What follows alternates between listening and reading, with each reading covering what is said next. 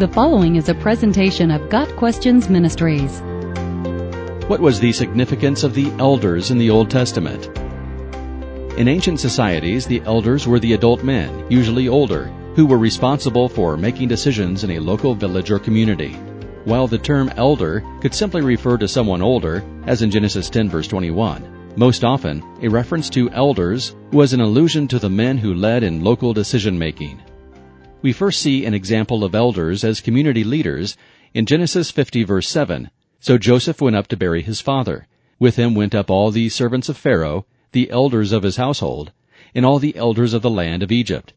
The elders, or dignitaries, were the leaders who represented the families and community at Jacob's funeral. In Exodus 3 verse 16, Moses was told to first tell the elders of Israel about God's call to lead the Israelites out of Egypt. Go assemble the elders of Israel and say to them, "The Lord, the God of your fathers, the God of Abraham, Isaac, and Jacob, appeared to me."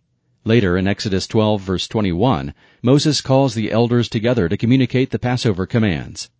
By Exodus chapter 24, a team of 70 elders had been selected as the governing body of Israel under the leadership of Moses.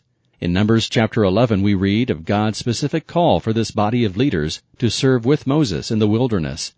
"Bring me 70 of Israel's elders, who are known to you as leaders and officials among the people. Have them come to the tent of meeting, that they may stand there with you." Verse 16. It is clear from these and other biblical passages that elders held a place of leadership from an early period. Over time, the position of elder progressed from an informal position of leadership to a specific calling of God. Elders continued to serve as local leaders throughout the Old Testament period, including during the return of the Jews to Jerusalem under Ezra and Nehemiah. Proverbs 31 verse 23 highlights the respect given to an elder. Her husband is respected at the city gate, where he takes his seat among the elders of the land.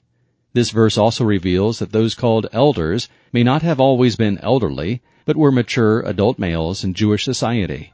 In this passage, the husband seems to be of the age at which a family is still having children. In the New Testament period, local elders continued to lead.